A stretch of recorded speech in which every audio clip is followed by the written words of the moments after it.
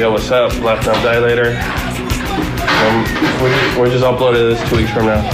Number 83 or 84. This is a special one. Live from Inglewood.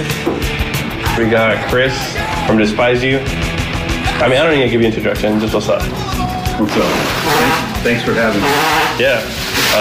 This is crazy because I was expecting to come here and because every interview I've seen from you, you're like really awkward. And like people have told me, like, yo, he's like an awkward dude. You know what I mean? Like it might be crazy for you to.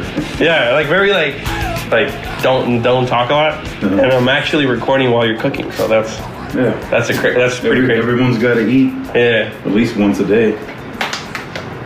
So I think this is a special one just because we're talking about earlier. It's only a kick. A jump, a block. It's only a serve. It's only a tackle, a run. It's only for the fans. After all, it's only pressure.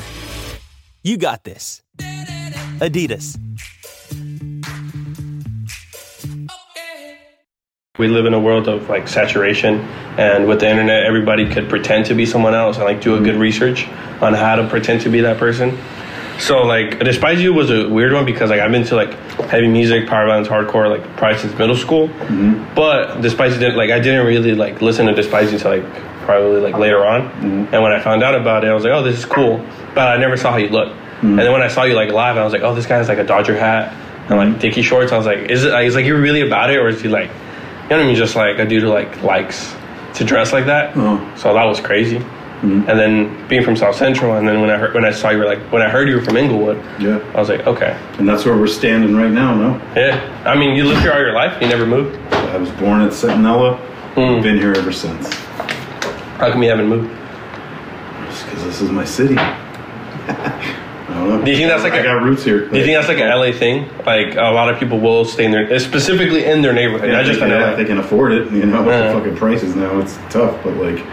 Yeah, I'm gonna be here forever. So I'm not worried about moving anywhere. I'm not trying to move anywhere. Yeah, I like it here. So for the good and the bad. Yeah. You know? Yeah. So you grew up in Inglewood in the 80s. Or what year were you born? I was born in 71. Damn. So, yeah, fuck. That's 70s, 80s, 90s. Good, the bad, the ugly. That's crazy. So you lived through a lot of shit. Oh, yeah. Seen it all. You're older than my dad. That's crazy.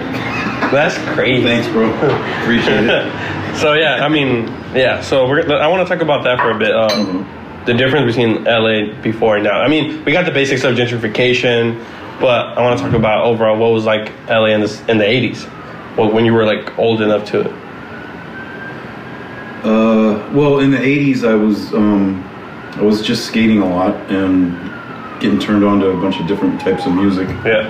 Mostly like I met up with a couple people in like 84, probably 9th grade, that were more into like thrash and crossover than punk.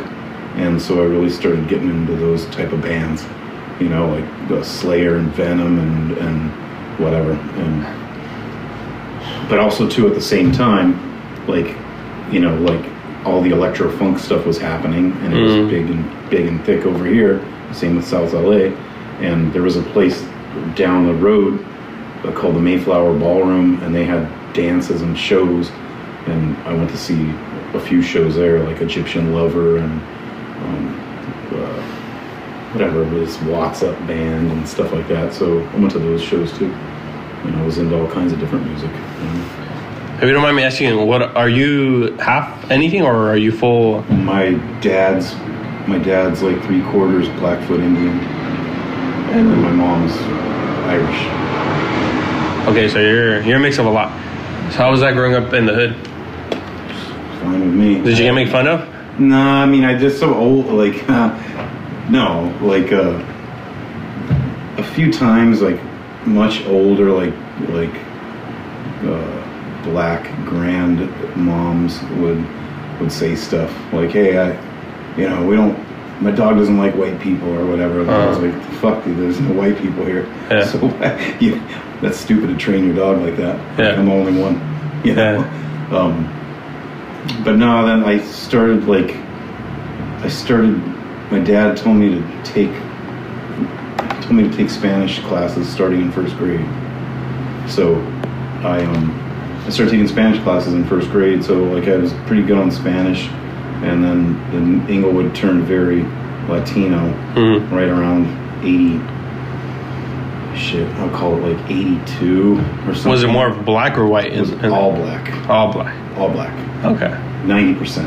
I think at the time I was reading some article for school, and it was the third most black populated city in America. Interesting. Because it was D.C., Gary, Indiana, and Inglewood, California. That's, percentage of the population, And how do white people end up in Inglewood? Fuck, I don't know, man. They were gone when I was born. I mean, how'd your mom end up in Inglewood? Because they couldn't afford to live in Venice, which is the area my parents grew up around Venice, or Mar Vista, Sawtell actually is where Sawtell. And so they bought a house in Inglewood. And that was I think they got the house in 70. And then I was born in 71. And your dad told you to learn Spanish? Well, because my dad worked construction. Like he went to Vietnam. Then he was a carpenter when he got out. And so he saw what was going on, and he was just like, I remember because the school I was going to, they offered Spanish as a class, as an elective or whatever. Yeah. I mean, not in elementary school because that was mandatory, but like you had to take some sort of language class. And he's like, "You're taking Spanish," and so let's take Spanish and learn Spanish. And then, like back to what I was saying, like around 82, it almost seemed like overnight, within 6 months, like it was all black, and then it was all fucking Latino. Well, and it was from what I remember, it was from there was mainly Durango was the area where a lot of people were coming from to this part of the west side of Inglewood. Was it when Reagan was giving out papers? Yeah. Which is a trip, because when you hear people talk shit about Reagan, he's like, fuck, dude. Like, he did that huge amnesty. Mexicans love Reagan. Yeah. So the neighborhood changed, like, crazy. And, like, when you hear about gentrification now, and it's so negative, but, like, when it happened back then, there wasn't an internet, but, like, it was kind of the same thing, Like, you had one group of people coming in, and however they did it, it pushed another group of people out east. Or further east, Well, because, it went, from what I remember as a kid, a lot of the people that were here, they moved to, Hyde Park area, which is east of here. Yeah. It's still Inglewood, but it's right up on the border, right? Yeah. And then, because I had a bunch of friends in Hyde Park, and I would go there all the fucking time, ride my bike over there, and Hyde Park was fucking wild at that time, dude. I mean, it was it's still kind of fucking wild, but back then it was wild, dude, with the shootings and stuff.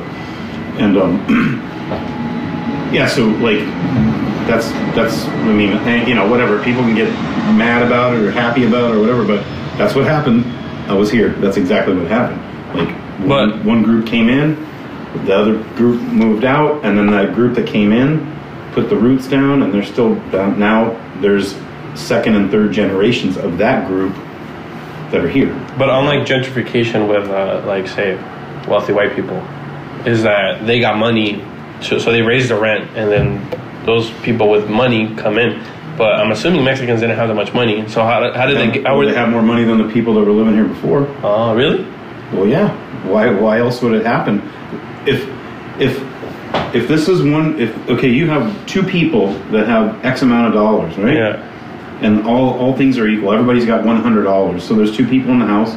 They each have $100. Well, now, and they're kind of struggling and they're tight. And then you have another group of people that move in, and there's two of them, but they're friends with another couple, and they can all live together. So now you've doubled your income. Oh, and that makes sense. And there's no drama at the house. When I was a kid, every fucking family that I went into that pad, there was 5 fucking 6 kids, a couple couples, and I didn't hear anybody yelling. You know what I mean? Can I pause it real quick? Yeah. Sorry about that. Wait, actually, fuck you. Go continue. I'll answer it later. No, go for it. No, go. That's not actually that. Yeah, so I didn't like. I just think that the dynamic was different. You know, that's from. I'm not talking on some fucking like scholarship shit. Yeah. It's what a 12-year-old eyes saw. You know, and that's what it was to me. You know, like the ability for the people that came on that second wave to get together and put their money together and make things happen was a winning formula. Okay. You know? The way, I mean, to put it into words. I mean, there's no wealthy white people moving into Inglewood right now. Oh, yeah. Dare you to find me one. Oh, yeah. Or South LA or Watts or South Compton. LA is trying to happen, but it's not happening. Yeah, dude, it's not. Yeah, I mean, you can say, okay, I found 3 families. Yeah. Okay, well, there's 700,000 people. Yeah. That means nothing. Yeah. You probably know more people that got struck by lightning, you know? Yeah. Yeah. Oh, I guess the way I put it, what you're saying is that I think black families at the time were being a product of the environment, right? When Mexicans were coming in straight up from Mexico, they were being product of Mexico, not this environment, because they're just coming in. Yeah. So what I'm imagining is like a Mexican family coming from Mexico. What are they products of? They are products of poverty and working hard. So they come here, they can make it work. But what I've seen with generations coming down is that now the Mexicans are a product of here. If that makes sense. I mean, it's not a good thing or a bad thing. It's just like an observation. What do you mean a product of here? So, like, for example, me, like I'm born in Mexico, but my family, like, I came as a little kid. So I'm basically an LA kid. You know what I mean? Because I don't know anything about Mexico. You know what I mean? I grew up in LA, so I'm a product of LA. Right. You know what I mean? So I'm a product of. I'm not like I speak a certain way and dress a certain way and know certain things, but I don't know anything about over there. If that makes sense. Right. You know what I mean? Right. No, just like an observation. Yeah. But yeah. So. And then with the music, the kids that I was hanging out with before that whole amnesty thing happened. I guess we can. I was talking about. There's this girl, Angela Boatwright. She's a photographer, and she did a lot of photography, I think, for the Los Punks show and movie and whatever. And she was asking me about that because she was doing a thing on like South Central Punks or whatever. And I was talking to her about that and how I thought that when I thought about it, like it was the Reagan amnesty that threw the balance off in Los Angeles with the different neighborhoods going more brown. Right? But when those kids, like, I would listen to like the shit I would listen to, Kiss, fucking Black Flag, whatever the hell, and the kids that were there at the time didn't listen to any of that shit. They couldn't even. They listened to like the Commodores, fucking Skiribudo? What was that? Skiribudo? The band Skiribudo? No, not that. No, like I'm talking about like in the late 70s, early 80s, like just like black R&B stuff, you know, like stuff like the Commodores, Lionel Richie, maybe that Michael Jackson Off the Wall record was out, that was big. But then when the Latino kids or the Mexican kids, Chicano kids, whatever, came in, they came in already just fucking into metal, you know? Okay. Maiden shirts, Scorpions shirts, fucking Dio shit, Ozzy. And I didn't know any of those bands. I mean, I kind of knew of them. But like, I was like, fuck, man. Like, I would talk to them about music, and you know, liking Iron Maiden isn't much different from liking like the Dead Kennedys. It's still guitar oriented. It's aggressive. It's different. You know. Yeah. So those kids are all down to like listen to my shit, and I listen to their shit, and we were pretty much just like hit it off right off the bat with the kids, and there was a fucking ton of them over here, dude. This on the other side of the freeway, bro, was that all that air freight was 3-story apartments, full of those motherfuckers. That full, dude. Like, so, you know, they were everywhere. Those kids, you know, and like, then like, I like, you know, they'd see me skating, so they'd ask questions, and then they'd get us. Maybe their dad would buy them some shitty fucking Sure Grip skateboard or something, and then I would try to help them get like something better. You know, because like now we're hanging out all the time. Like, you know, like it matters kind of. Like you have a shitty skateboard or something that's decent. You know. Yeah. And then we just it's when all that stuff happened. It all meshed together. It did. Yeah, it really did, man. Yeah. And how about graffiti? Did that come in the 90s, or it started off more in the 80s? Was it like a day and night type situation, or was it like... I mean, there's always a gang graffiti, like the artistic type of graffiti. I would say like maybe like 86 probably is when it started to get like pretty like... And what was like artistic? And what was like gang graffiti like more? When did you think that started?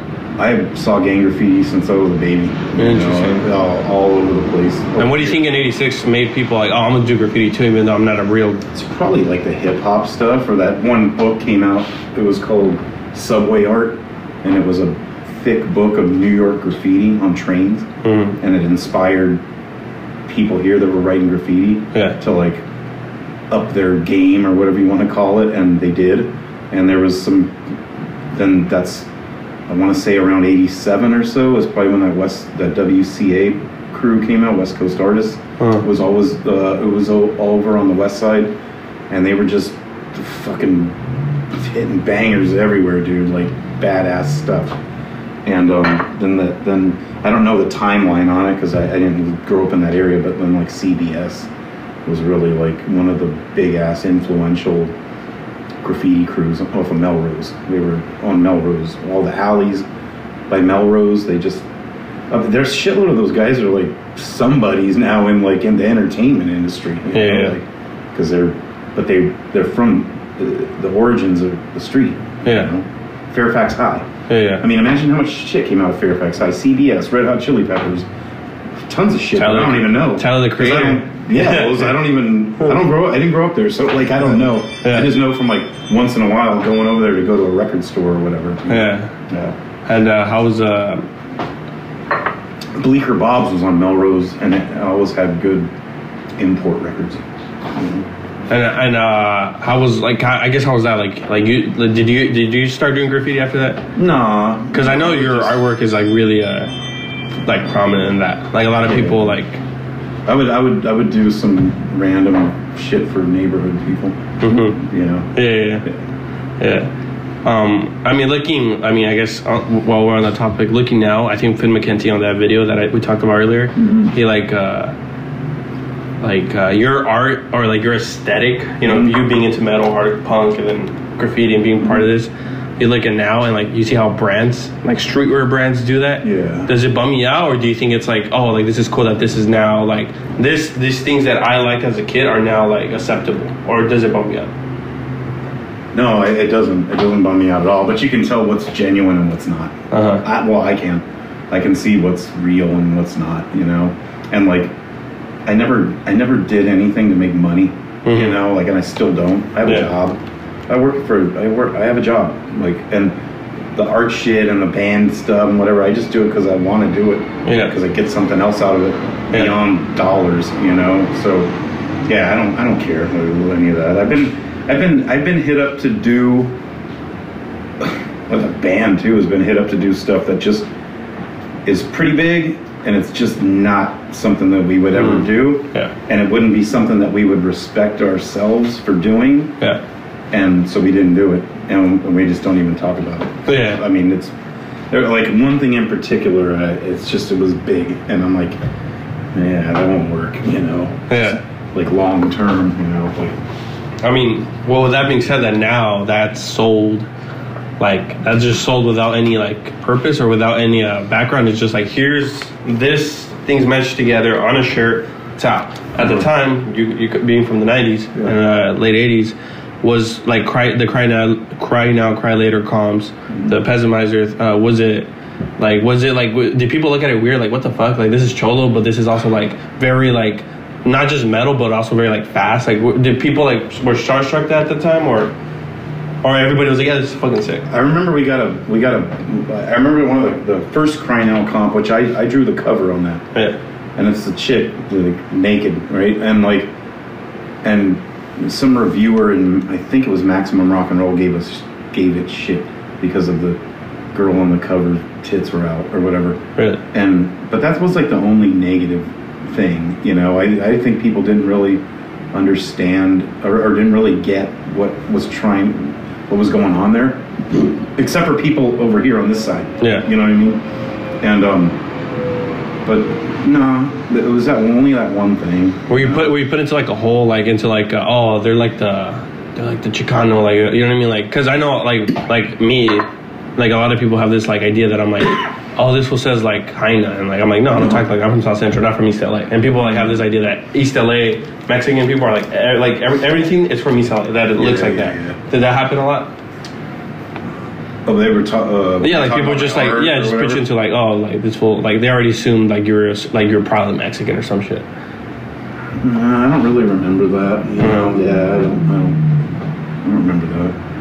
I remember some guy like some guy I know that lives in Whittier who's kind of turned into a somebody. Yeah. He was like, fuck man, you talked to him recently a couple years ago, and he's like, oh, you had the Bow Wow Wow shit, and then fans.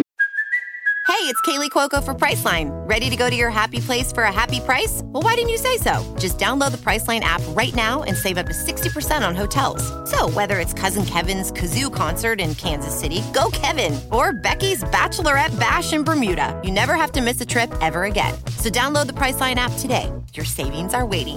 Go to your happy place for a happy price. Go to your happy price, Priceline. You have this, you have that. He's like, everything was like a little bit, couple steps ahead, you know. And he's like, so fucking keep doing shit like that, because you're gonna be maybe 2 steps ahead still, you know, of like what's gonna come later or something, you know. Like I don't know, but yeah, I don't remember what the question was, but yeah, I didn't like it. There was nothing to it, you know, like as far as like backlash or any of that stuff. But also too, that was in a different time where they were like, those Crying Out comps came out before the internet. Yeah. Right? So that was a long time ago. Yeah. And I just did the stuff that I knew about. And I didn't design those records for anybody. Mm-hmm. I designed them how I wanted them to look. Yeah. You know, and like it just so happens that people fucking liked it, you know? Yeah. Yeah. Interesting. And so how old are you around the time those comps came out?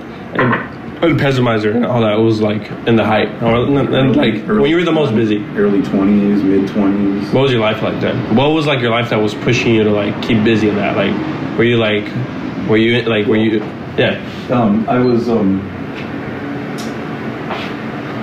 was working full time. I didn't drive. I rode my bike everywhere. Did you not know how to drive, or? I just didn't have a car. Oh. And I was riding 20 miles a day, round trip. Then on the way home from work, I would stop at either Rogers Park, Sentinella Park, Ash Park, and play full court basketball. And then I would come home. I'd fucking write letters to the people I would tape trade with, or for my fanzine or whatever the fuck. And then I was busy all the time. I was always on it, dude. Like that went on for years. And then at the time, the early 90s, and me and Phil from Despise You, the guitar player, we got a radio show at KXLU. So then I started doing that once a week, and that was Mondays from...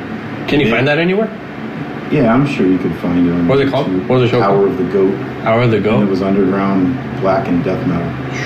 Just demos only. Demos in 7 inches. And we had live bands too. We had fucking tons of live bands. And I was doing that once a week, Mondays. And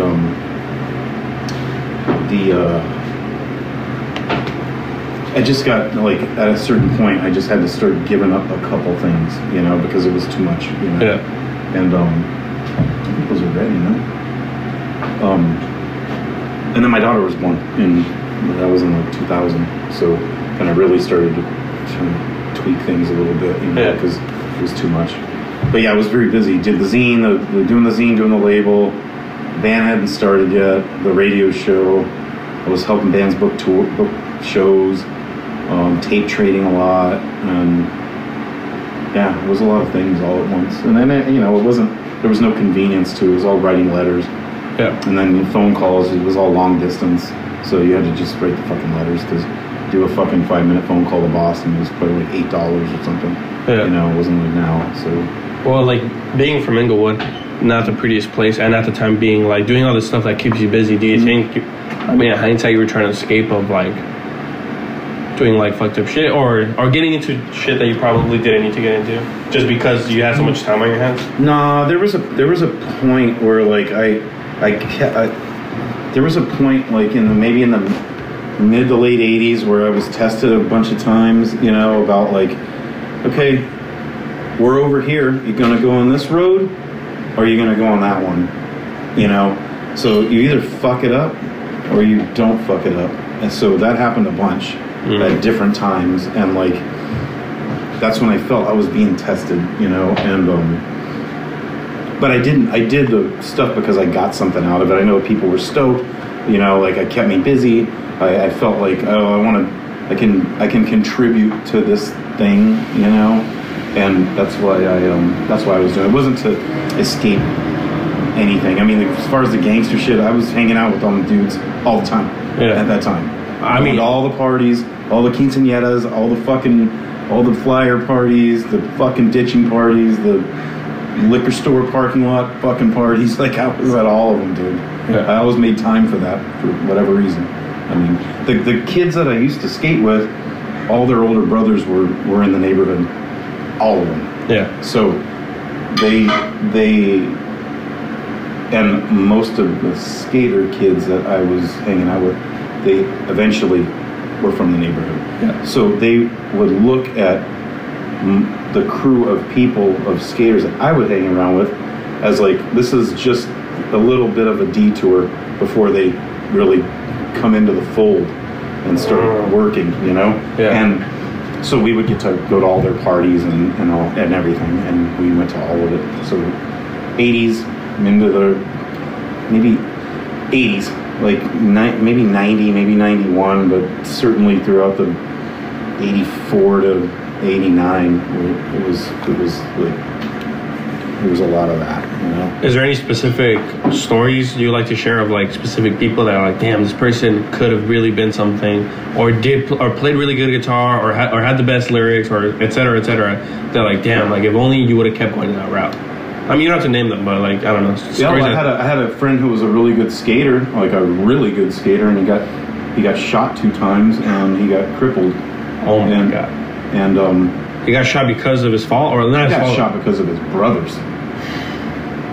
So like, he got like paralyzed. Like, he got shot under his arm. He got car rolled up next to him. We were gonna go skate that night at this place in Westwood, where you had to skate at midnight and on, because it was a parking structure and all the cars would be gone at that time, so we could fucking skate. It was sick. It's still there. It's called the MCO building. And he was on his way to my house and he got shot. And he almost died that night. He lost so much blood. And he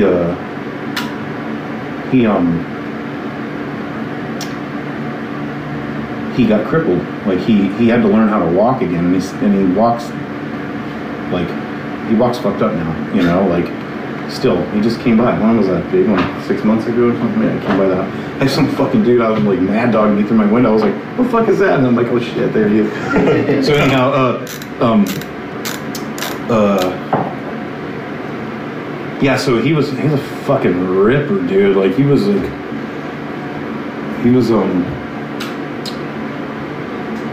really good, and then he got shot and he got crippled, and I got that phone call at like 2 a.m, like, hey, so-and-so's, he got shot, he might die, and he was at Sentinella. And I went down there, and like all his brothers were involved in the neighborhood shit, you know. So like that parking lot was, oh motherfuckers, dude, oh boy, that was crazy to see everybody like together that time. There was hundreds of people, gangsters. So that I mean, there's a lot of stories, but that's the one that to me stands out the most, because he was like, that's really good, yeah. You know, and like then he had to learn how to walk again, you know. Yeah. So, yeah. I mean, like, I'm aware that's life, you know what I mean? Like, sometimes you're lucky, sometimes you're unlucky. But do you, like, being, like, from Inglewood, do you ever, like, maybe not right now, I mean, you're older now, you like, somehow got it, but before, did you ever resent like fuck, like if I were only from the other side of LA, I like would just be good at skateboarding, and like, you know what I mean, you don't got to deal with like other shit like coming creeping down. The only thing I ever resented was certain other neighborhoods that I didn't like. That's the only thing I resent, and that's still, I still feel that way. Yeah. Just because, you know, like, but yeah, I didn't want to grow up I didn't want to live anywhere else. I never thought like, oh man, I wish if I lived in this part of the town or this part of town, things would be cooler. Because I had good times here, you know. I still do, you know. Like I wouldn't have met all those people if I didn't live here. I wouldn't have done all those things if I didn't live here. Yeah. You know, there's so many characters, you know. Not even the kids that I was kicking back with, but like their parents or their brothers or their sisters, or, you know, just everything attached to it, you know. Yeah. And everybody has that story. In fucking Cudahy or Watts or whatever the fuck. Yeah. Everybody's got their dudes, you know. Yeah. Yeah. Do you do you like now? And I mean, I don't believe in the term metal saved my life or punk or none of that. But do you think if you would have not like seen Kiss or like listening to Kiss or hearing of Kiss like hit you that hard at a young age, or like even just getting into punk, like really into it, not just like you said, a detour, do you think you would have like, because like you're from this neighborhood on top of that, but I read your lyrics, or like I see like your lyrics are like very like unique, if that makes sense, like it's very like don't fix me, like you can't fix me, don't trip, like that's a very like like weird, like, you know what I mean, that a lot of people like now copy, but that's like a weird way to like name a song. It's very like unbranded, if that makes sense. Unconventional, yeah. Do you we're in school now. Yeah. Fuck. I mean, do you like the like I didn't have a blueprint for any of the stuff. Yeah. It's only my personal experiences. There's no politics, there's no religion. Yeah. I've said it to a bunch of people. I don't care who anybody votes for, and I don't care who anybody worships. It'd be fucking Catholic, Christian, doesn't matter.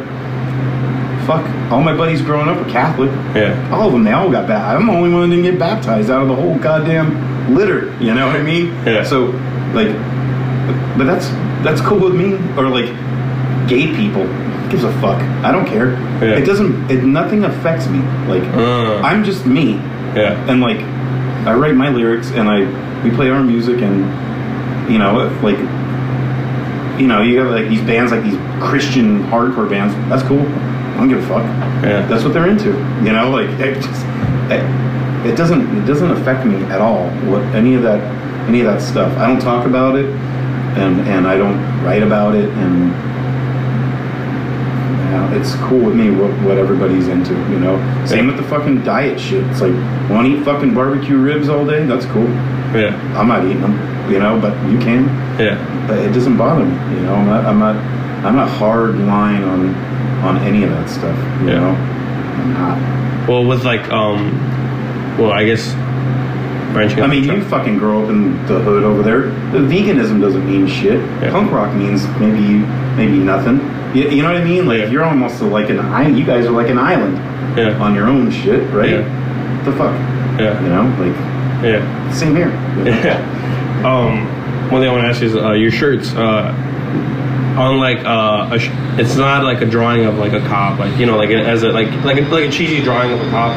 It's like an actual picture, but not even then. It's not like a picture of like fuck cops. It's like, here's like the image of why fuck cops with the kid in the like a lot of your shirts are just like, here's the reason, if that makes sense. Is that like on purpose, or is it just like you're just like, this image looks cool? Or? I mean, like, because those images can say so many things to so many different people. Yeah. It could be positive, it could be negative, it could be like, fuck, they're training the kid. Yeah. You know, like, there's so many different things. So like the kid smoking the cigarette. Yeah. He's a baby. This fucking kid's like, probably, what is he? What did you say? 4 years old? Well, that's a fucking white Appalachian kid coal mining when he's 4 years old. Yeah. If you want to talk about like slave labor, I mean, that's not an old picture. You know, like, it's not that old. Yeah. You know, so like, yeah, there is a lot of children stuff in the shirts. You know, but that's where, to me, that's where it's the most. That's where shit's the most gnarly, because like, when you're putting kids in those type of situations, then that's really bad. I mean, adults get in those situations that they can at least get themselves out or say, fuck, I'm not doing that.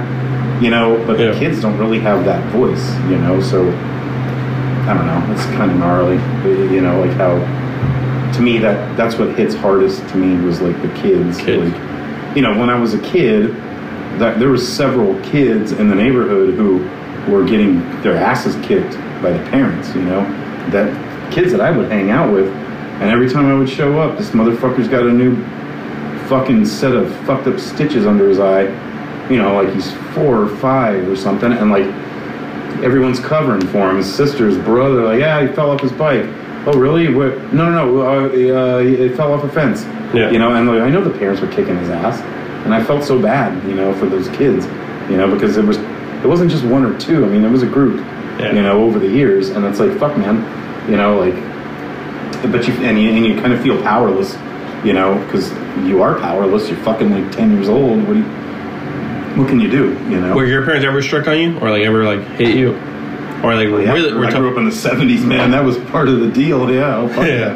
Oh yeah. Yeah, my mom would do it until it didn't hurt anymore, and then my dad took over. So yeah, fuck yeah. That was part of the game. I mean, that wasn't like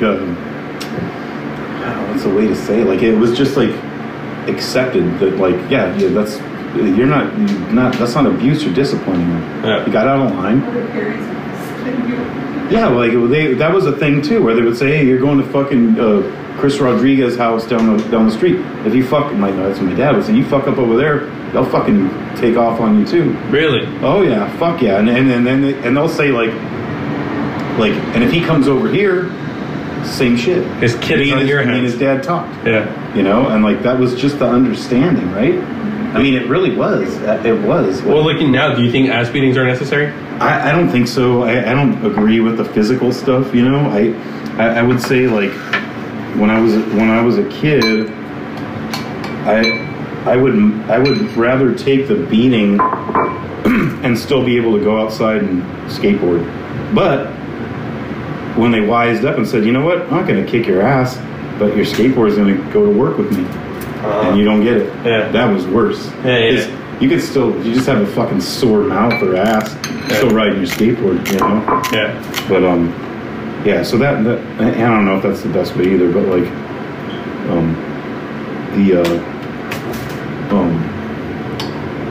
the physical stuff, yeah, I don't really think that's cool. I was never like that with my daughter, you know? But also she wasn't being a bitch all the time or something, so I didn't need to, you know? Yeah.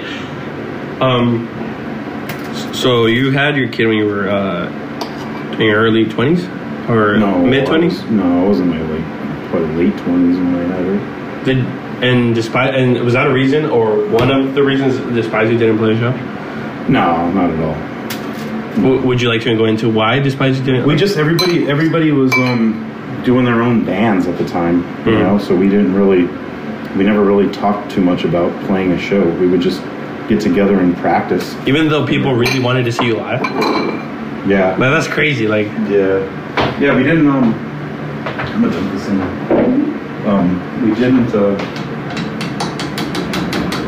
We didn't really ever talk about it. You know, it's like we just didn't do it. yeah. There was no like. It was like. There was no like. I don't know what the word for it is. Like plan. You know, like. Oh, we're just not going to do it, and then we're going to bust on the scene or something. We didn't talk about any of that shit ever, you know. Like, and then when we stopped doing stuff, which was like after the Zest to Skate record, it wasn't even a thing. Like, all right, well, I guess that's it. Like, we just stopped doing shit. We stopped practicing. We stopped recording, and everybody did their own thing. Like, it wasn't even like a planned thing or. This guy doesn't like this guy anymore, so we're not going to do anything. Like, there was nothing like that. Was there any anxiety involved? Like the fear of like to play live? Yeah. For me, yeah. For those other guys, no, because they've done it a bunch of times. I had never done it. Have you had anxiety like really that bad? I mean, anxiety. I mean, like I wouldn't call it. I don't know if it's anxiety, but like I just was like, fuck, man. I was scared to fucking fuck up or forget something or whatever. But it wasn't like.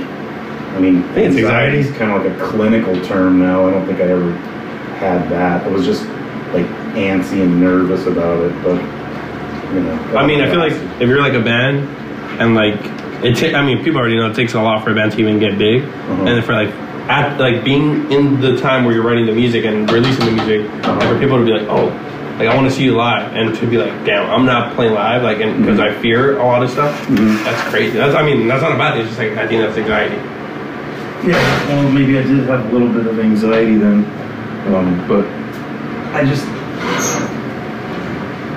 I mean, back to your question, like, I just, like, yeah, I was nervous to play our first show, but those other guys weren't, because they had done it so many times.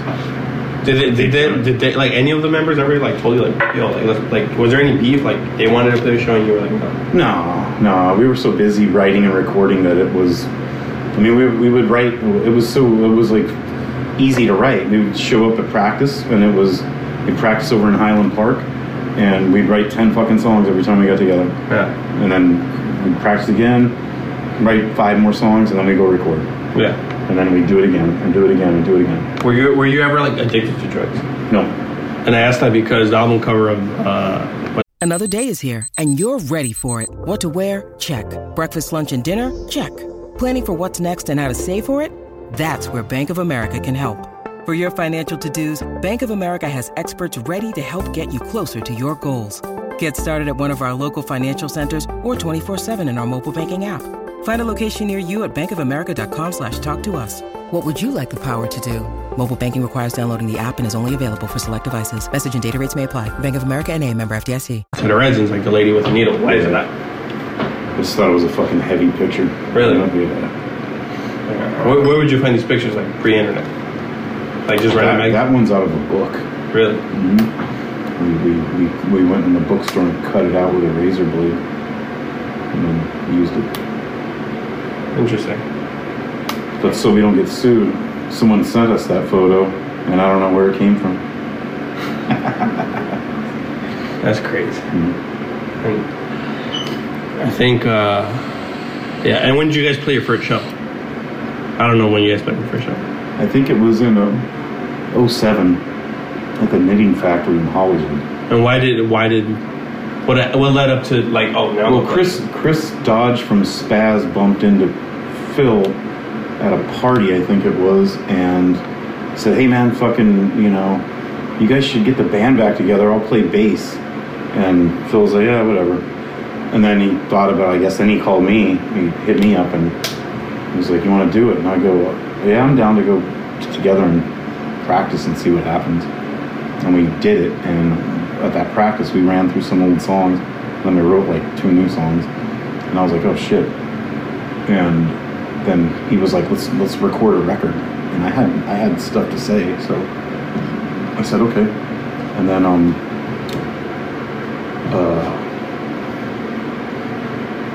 then we got hit up. This guy Dan used to hit me up all the time. Hey man, he did a booking. He's a promoter.